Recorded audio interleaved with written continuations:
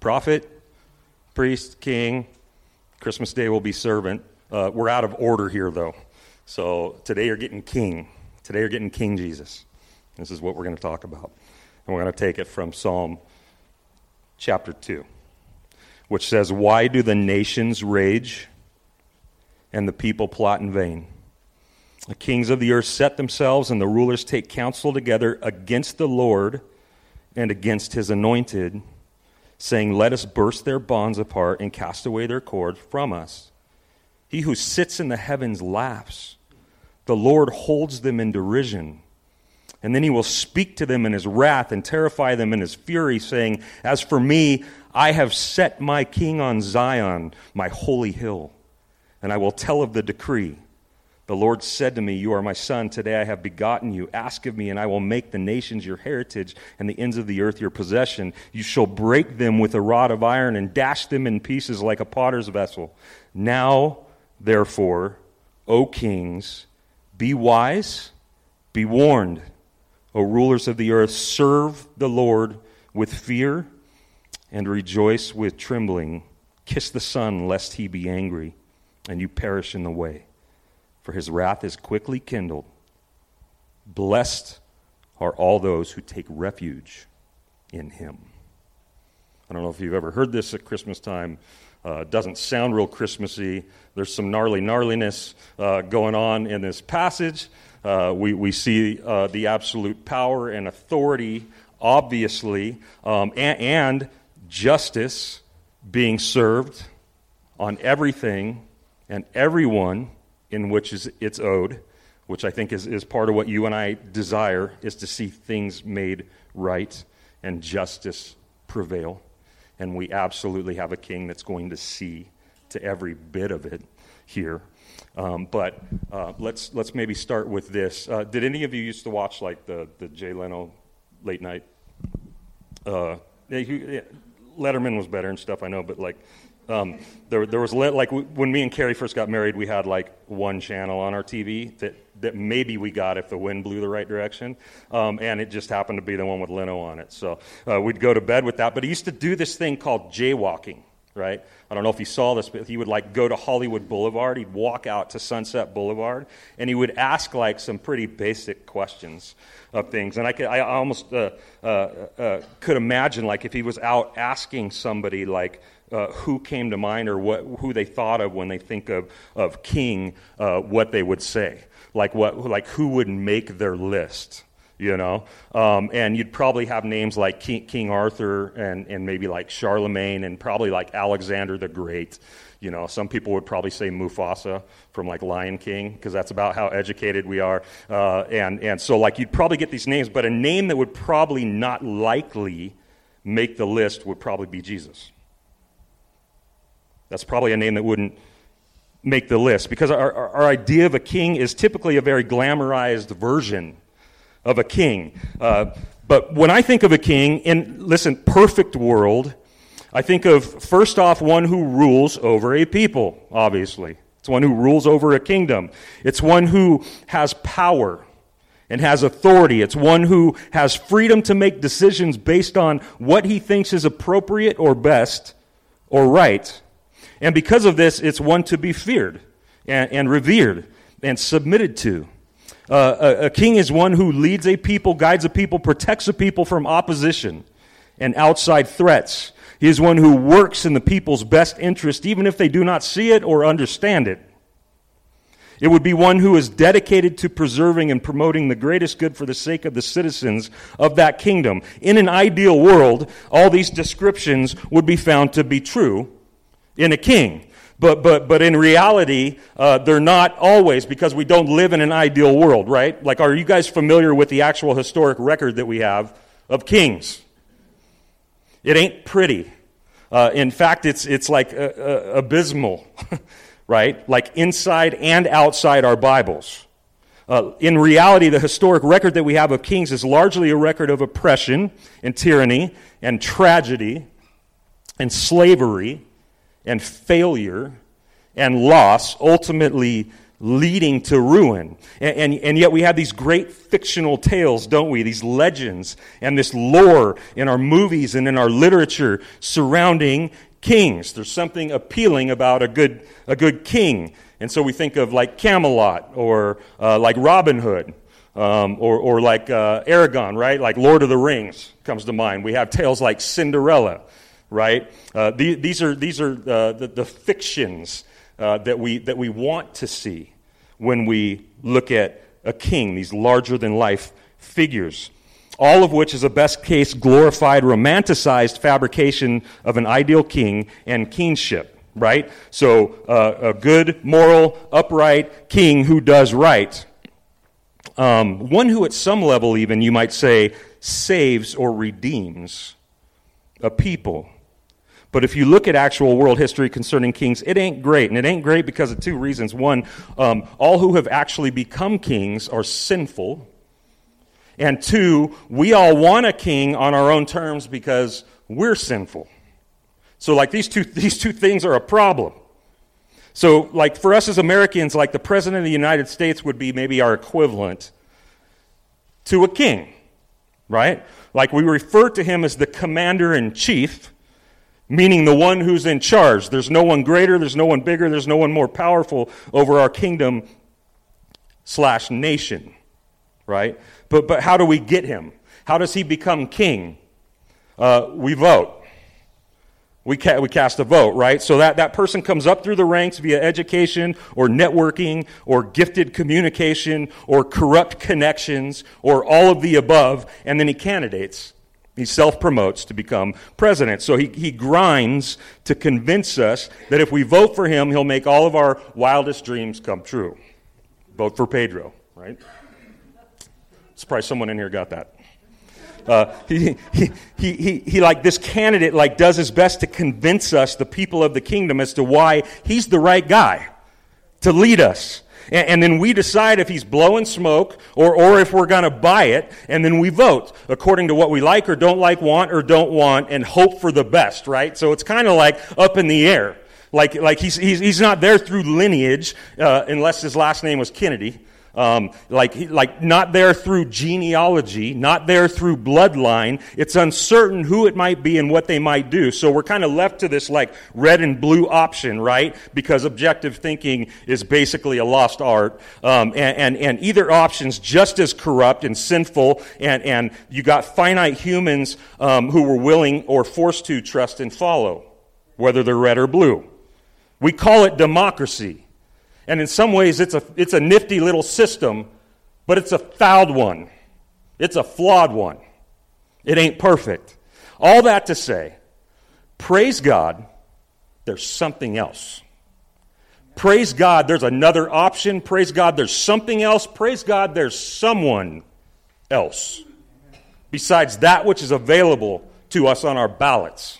Right? He's over all of it. So we're going to do like this quick, this isn't going to be like surgery. There's too much. So we're going to do kind of a quick like hot rod flyover of Psalm 2 real quick. Okay? So yes, there's a lot of stuff I'm not going to touch on, but we're going to touch on a few things. So first of all, verse 1, why do the nations rage and the people plot in vain? It starts off with basically a question. And right here from the opening line, we have an outward expression, an outward human disposition of sin and rebellion. The nations rage and the people plot in vain. There's conflict. There's enmity. There's war, right? Like what? Like why? Verses 2 and 3. The kings of the earth set themselves, and the rulers take counsel together against the Lord and against his anointed. Who's that? Jesus. Saying, let us burst their bonds apart and cast away their cords from us. So here's the reason why the nations rage, because they don't like the king that God has appointed and established over all kingdoms and all kings. And God has. They do not want to be bound, notice the language, bound under God's supreme rule or his appointed king. I want you to notice here that what makes Jesus the King of Kings, we sing that, we say that, we read that, King of Kings. That means that all the kings that ever have been or are or will be have a king.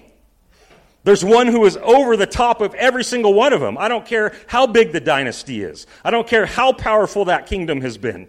There's a king over all kings that exist, and it's Jesus. And the inhabitants of the earth do not like this because we want to determine who's what and how we want to see things done. That's like what we want to be free agents.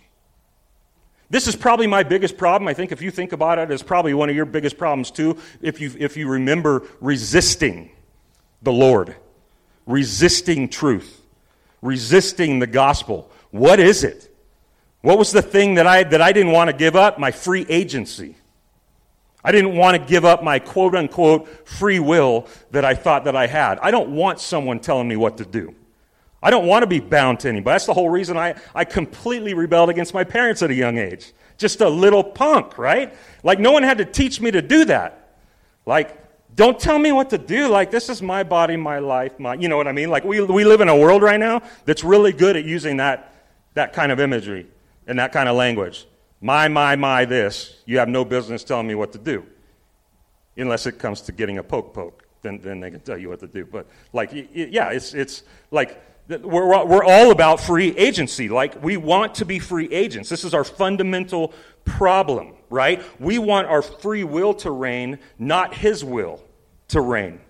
And we see this going on here. So these guys, just like us, want to be free to rule, free to reign, free to oppress, free to take, free to move about the cockpit, right, of their own desires and whims and pride and gain. We want to be what's the phrase? The captain of our own ship, right? Why? Because the alternative implies that we have to submit, accept, obey, and be accountable to. That's what it means.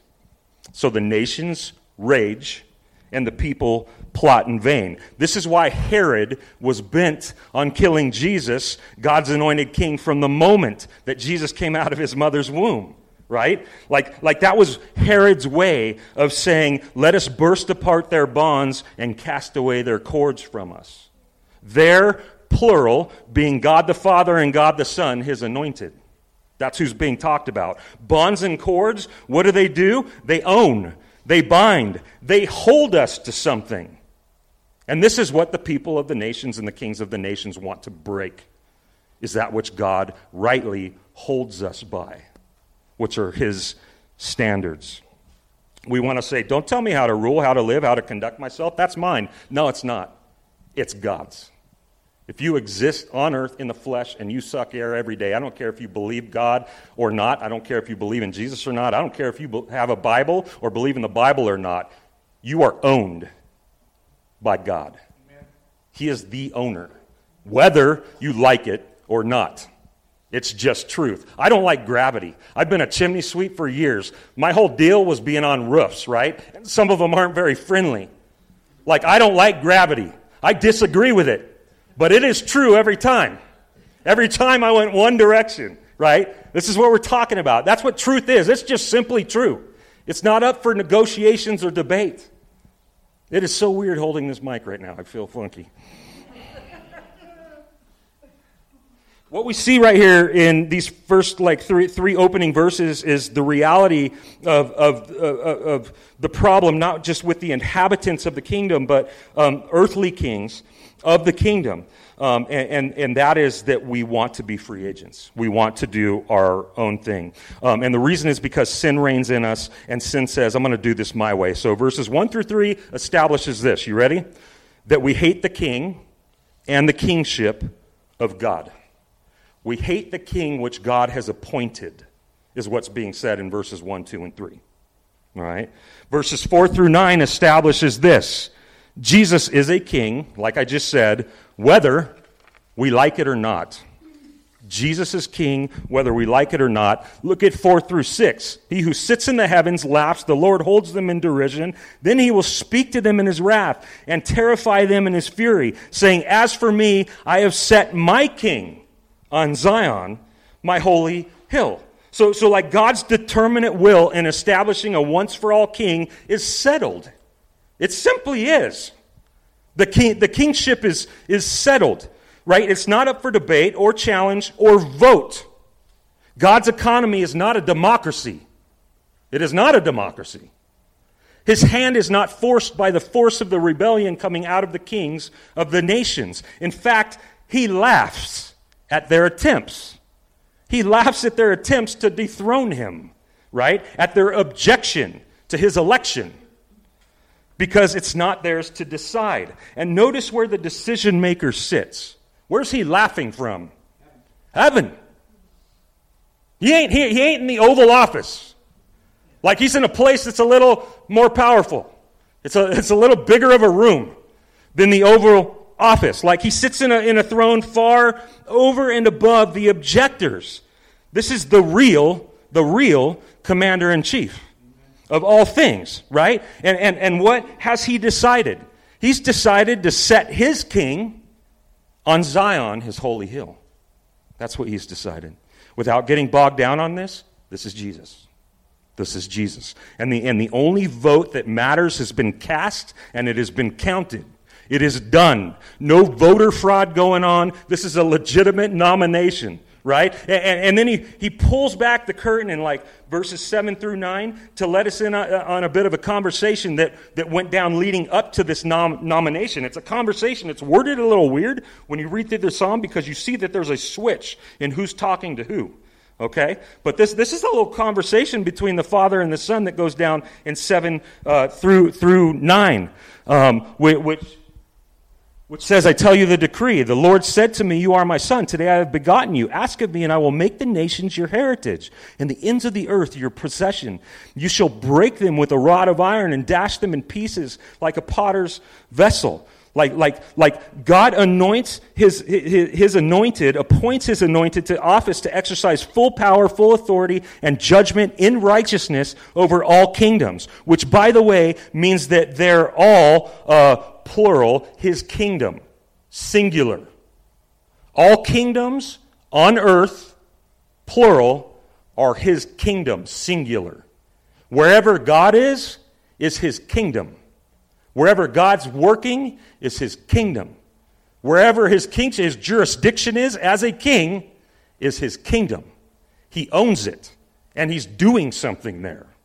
Okay? So it's all his kingdom. And all this to say that no matter when you lived or where you lived or how you lived or why you lived, we all live under one king. One king. To this day, we all live under one king. In other words, a king has been established whose term will not run out. It's eternal. A king has been established who cannot be impeached. A king has been established who cannot be overtaken or conquered by another king. A king has been established who cannot be killed or put to death, even though we already tried that one. A king has been established who cannot be bought off or corrupted. And because of all this, you ready? He's the king we all need. Jesus is the king that we all need, right? This is verses 10 through 12. Now, therefore, O kings, be wise, be warned. O rulers of the earth, serve the Lord with fear and rejoice with trembling. Kiss the Son, lest he be angry and you perish in the way, for his wrath is quickly kindled. Blessed are all those who take refuge in him. This is the king that we all need. He starts off by saying, now therefore, and what does therefore mean?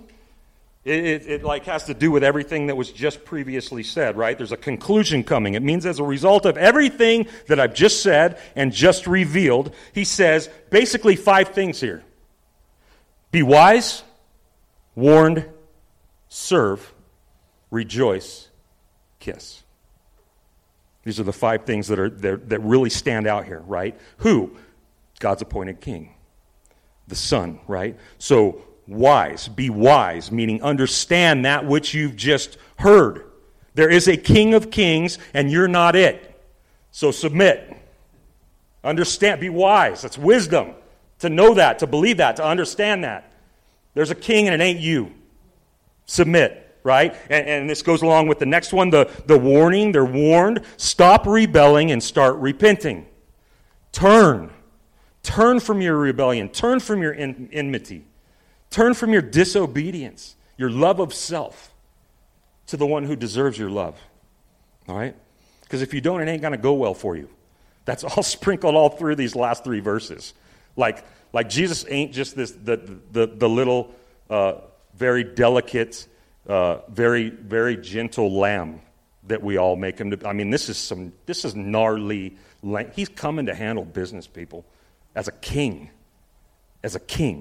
right? Number 3, serve, which means it ain't about you. It's about him. And it ain't about feeding yourself. It's about feeding his will, his agenda, what he appoints, right? It's not about your kingdom. It's about his kingdom. That's why we exist. But because of sin in us, we have it completely backwards. We want to put ourselves at the center of that every time, all right? It's not about your free will and your autonomy. It's about his will and his ownership to the praise of his glory. 4, he says, rejoice. Why? Because King Jesus is the best king that we could ever possibly imagine. That's why. He's the best king that we can ever possibly imagine, that we can ever possibly sit under and know and be ruled by. He's the best world leader we can possibly have, that this world has ever seen and ever will see. And so then it says, kiss. And that's what they would do when they would encounter a king, royalty. That's how you would greet them. You would kiss them, right? You would pay homage that way, right? But it also means come close to him. To kiss, you have to come close, right? He's yours. It's basically saying, like, love him, accept him, draw near to him, adore him. Why? Because he's drawn near to you.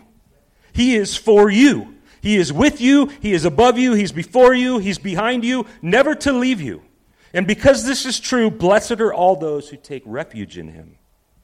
Blessed are all those who take refuge in him. They're blessed. Notice this. They hate this idea. They want to break the bonds and break the cords. But once you walk through these 5 steps and you kiss, you come close, you realize blessing, not curse, right? Like fulfillment, not disappointment.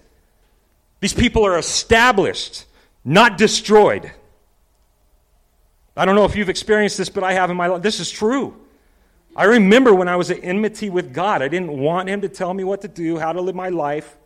I didn't want any of that. And so I fought and I fought and I fought with a certain idea in mind of what kind of a tyrant he was, until he captured my heart and brought me close to himself. And then all the beauty appeared. Everything I was missing appeared. I was so wrong. I was so wrong about what kind of king Jesus is, and why he does what he does and says what he says and leads how he leads, right? You know, it's interesting that for all our rebellion against authority and against kings, our desire for autonomy and free agency, it's funny how we still have this innate desire to be led. There's also that side of it too. We all have this thing in us that wants to be led, to have one, meaning a king. And not just anyone, but one that's actually good. One that's truly good, truly for justice, truly for righteousness, truly for us. We want one. And when we can't find one, which we can't apart from Jesus, we'll create one. We're all worshipers, people. Everybody that's ever walked on earth is a worshiper. You do not have to be a Christian to worship. We all worship. We all worship something. But because of the fall and our enmity toward God, we just go worship other things that don't deserve the worship. But we all worship, right? So we'll create something to worship. We'll create something to lead us, or someone to lead us, whether it's a professional athlete or a movie star, like a celebrity, even a criminal. Have you seen these people? Sometimes you get these celebrity criminals and these women that are just like falling all over them, and it's a weird thing. I'm not going to talk about it anymore. We'll do this with presidents of the United States. We'll look to them and we'll esteem them and put them in a place they don't belong. We'll even do it with our pastors. I remember doing this as a young Christian. Every time I would go to a church, like he was the guy I wanted to get next to. I just wanted to touch his garment. You know what I'm saying? Like he was the dude, I wanted to be led by, and I would put him in a place that he didn't belong. Like we find a way to get behind someone and give ourselves to someone. And this is not new. Israel Israel, even though God had told them that he was going to do something far better, give them something far better than just another king, right? Still shouted and demanded in the moment, give us a king. And so he did. He gave them, he granted them their wish, and it was more of the same to no ultimate effect or relief or value or solution. It is in us to have someone near present, physical, to get behind and have lead us. We still have this go on here because we have kind of this weird leadership structure at the door, which you guys all know if you've been here for any period of time now. We have this weird thing going on where we believe that pastors are elders and elders are pastors. It's synonymous because we believe that's what our Bibles teach us. Just different words, same office, same thing. Right? And then we believe that the Bible teaches us in a plurality, a co-equal plurality of those things, appointing elders in every church, Timothy. Okay? And so we don't have one guy here who's the senior pastor and then a little associate pastor over here and a little whatever intern pastor. We don't play that game. When you come here to the door, you see three guys, but it's so foreign to what our church has been doing for so long that even though you guys hear it and see it, you don't know what to do with it. I don't know how many times we have people come up to us still and they'll be like, oh, so you guys don't have a senior pastor, huh? You're all the pastors, huh? And it's yeah. And then you'll get this but you're really the guy, right? I'll get that all the time where people will nudge me and they'll be but you're really the guy, right? They still want to know who the guy is. They still want this person who they can say, that's the one. They can identify as the true leader. And it's the weirdest thing in the world, but we see this go on. This thing is in us to need somebody to lead us, right? It's in us to want a king. It's in us to serve a king. It's in us to know that king. It's in us to follow that king. It's in us to want to be led by a king. And you know what? We have one. And it ain't me. And it ain't Chad. And it ain't Brent, and it ain't Alex Jones, and it ain't Elon Musk, and it ain't the president. It ain't none of these guys. It's Jesus.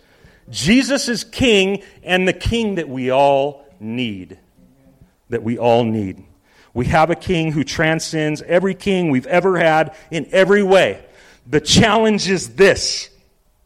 One, we've already established this, we're a sinful people. But two, he did not look like one when he came. He didn't look like one when he came. This is the challenge. He did not look like one when he was born. He did not look like one when he was grown. He did not live like one. He did not talk like one. He did not pick friends like one. He did not flex like one. And he could outflex everybody. You know what I'm saying? He could have just looked at somebody and done a Jedi mind trick and they would have just turned to jelly. You know what I mean? He could have done that. When he was he could have called 10,000 angels. And he didn't. He could outflex anybody. And he didn't. This is the weird part, and this is the part that discouraged Israel. They're how are you gonna level our enemies and our foes and the nations around us doing what you do and looking like you look and hanging out with who you hang out with? It didn't seem right. He did not resemble any of the qualities and characteristics of royalty at all. Which is why when he came, Israel was what's this? This is not the droid you're looking for. You know what I mean? Another movie. Yep, no one laughed at that one. Jesus was not a droid. That was bad. Everything about Christ when he came seemed wrong. It seemed wrong. Everything about him seemed off in regards to their expectations of what a king should look like and be. So they were out. And the way that they got out was by taking him out. You don't like the light that you've been given, you break the bulb. This is what they did, which according to Acts chapter 4, verse 28, played directly into his hand. It's exactly what they were supposed to do, exactly how he knew they were going to respond, as far as his kingship really manifesting itself. See, Jesus may not be the king that we all wanted, but he's the king we all needed. He's the king we all needed. And when we, by the grace of God, come to need him, when we draw close to him, we then know that he's the king that we always wanted. It is at that time. While on earth, he may not have looked like one, but let me share just a couple of the ways that he absolutely proved to be the greatest, truest, most desirable, and awesome king that this world has ever seen. Number one, most kings are born into privilege. They are born into privilege. They are born already having maids and servants tending to you, grooming you, changing you, educating you, preparing you, right? Jesus, born with a poor mom who was already caught in a scandalous situation due to her premature birth, and a dad trying to figure out how to put food on the table. Nothing. 2, most kings are born in a palace that does not lack things, that's fully dressed up, right? Possessing all the amenities, luxuries, possibilities imaginable, already available to that child when they're born, to that heir. Jesus, born in a barn with the livestock. No doctors, no caregivers, no birthing experts, or servants to take care of his immediate needs. Furthermore, when he grew up to be an adult and went into ministry, the scriptures tell us he had no place to lay his head. Our king was homeless, not successful, not responsible by worldly standards. Number 3, most kings hang out with and associate with other royalty, celebrity, high society, power figures, right? Jesus, he came onto the scene and went to the opposite. He went directly to the opposite. He came onto the scene and said, give me the commoner. Give me the normie. Like, give me the marginalized and the underdog and the loser and the screw-up and the ostracized. Give me the people no one else wants to hang out with. That's who I want to hang out with. That's my company. That's why I'm here right now. I think you all know that. I am all these things that I just said, and Jesus wanted to hang out with me. Jesus came to me. That's who he came to be with. He said, this is my company. So he was a king of and for the people. He was a king of and for you and me. Number 4, most kings appease the populace with their speech, their language, their words, their motivations, their promotions, and their propaganda.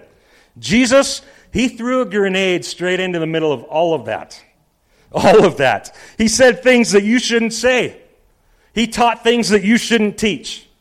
He communicated truths publicly that would ultimately get him killed, but did so because it was true. He spoke truth. He told the truth rather than play the game. And he was different that way than most kings. 5, most kings rebel against all other kings and kingdoms, vying for position, power, right? They fight, they threaten, they feud against outside authority and opposition. They live and they breathe to show and exercise their power and their authority against all who dare to take it. But Jesus, though he possessed the power to defy and level the political and religious and governmental power structure that he was subject to, he didn't. He didn't. We need to hear this. He submitted to their superficial power, allowing the law to stand, resulting in his arrest and trial and crucifixion. Again, he could have called 10,000 angels. He could have said, I'm king, you're just some little superficial governor that I put in place, so I'm not going to listen to you. He didn't. And he didn't teach his disciples to do so either. I don't know what kind of kings do that. Which brings us to 6. With most kings, the people die for them. With King Jesus, he died for his people. Our king died for us. King Jesus died for the people. This is why Christmas matters infinitely to the Christian. This is why it matters, is because our king died for us. He wasn't born to be a baby in a manger. He was born because of what he would do next. He was born to die. This is the reason why there is a fascination that you and I should have of gratitude at Christmas time, because of what that baby would grow up to do after he came. He came to die for his people, and this is where the gospel starts, right? Like you cannot separate the birth from the cross. You cannot separate the birth from the resurrection. You cannot separate the birth from the ascension. All of these people together, or all these pieces, together, is the gospel. It is the good news, every bit of it. And that he was king in and all, and through all of it is the beauty and the amazement for all who are being saved by it. Amazing love. How could it be that you, my king, would die for me? It's an amazing thought, right? And it's amazing because of what he did and how he did it. Jesus is the King of Kings and the Lord of Lords, whether we like it or not, whether we accept it or not, whether we believe it or not. But if you do believe it, I would ask you this time of the year, actually, even if you don't, to be wise, warned, and rejoice, serve, and kiss your king. I'm gonna read Isaiah 9 one more time to close.